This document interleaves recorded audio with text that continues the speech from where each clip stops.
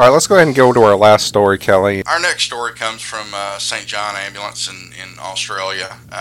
The paramedics union has called for more trauma counseling following the reported suicide of two of its members. This is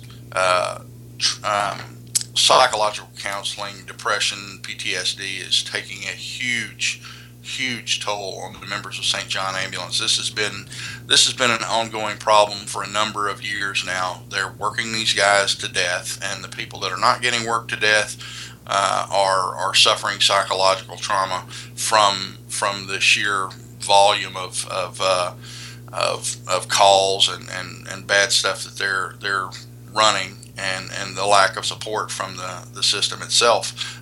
They're burning out. And in doing my research for a couple of presentations, I discovered that, I think St. John's paramedics, their suicide rate is something like 20% high, or not 20%, 20 times higher than the average suicide rate in the Australian population.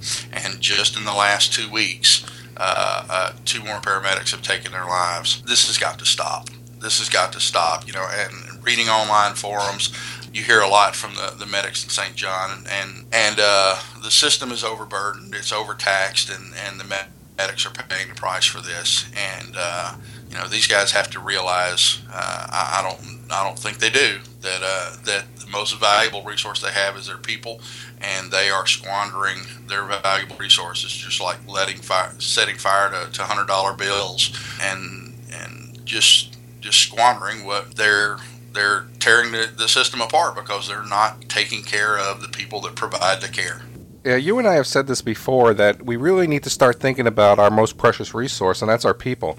When you think about the different delivery models, private EMS or for-profit EMSs, they do worry about the bottom line, and they worry about the bottom line on the backs of the people who are doing the work, and it's killing them. Mm-hmm. I mean, literally, Kelly, it's killing them. And we've got to be able now to start to think about how do we keep these people safe, and how do we make sure that they have a good work-life balance, that they're not getting PTSD, that they're not deciding to put a gun in their mouth and blow the back of their head off because they're just tired of all the stress.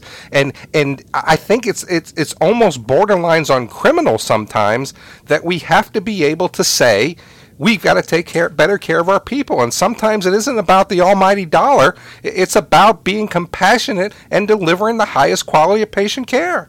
Exactly. And this is a taxpayer funded system. This is, similar to the National Health Service in the UK. St. John's is not a private agency, but this is a governmental agency leaving their people hanging out to dry.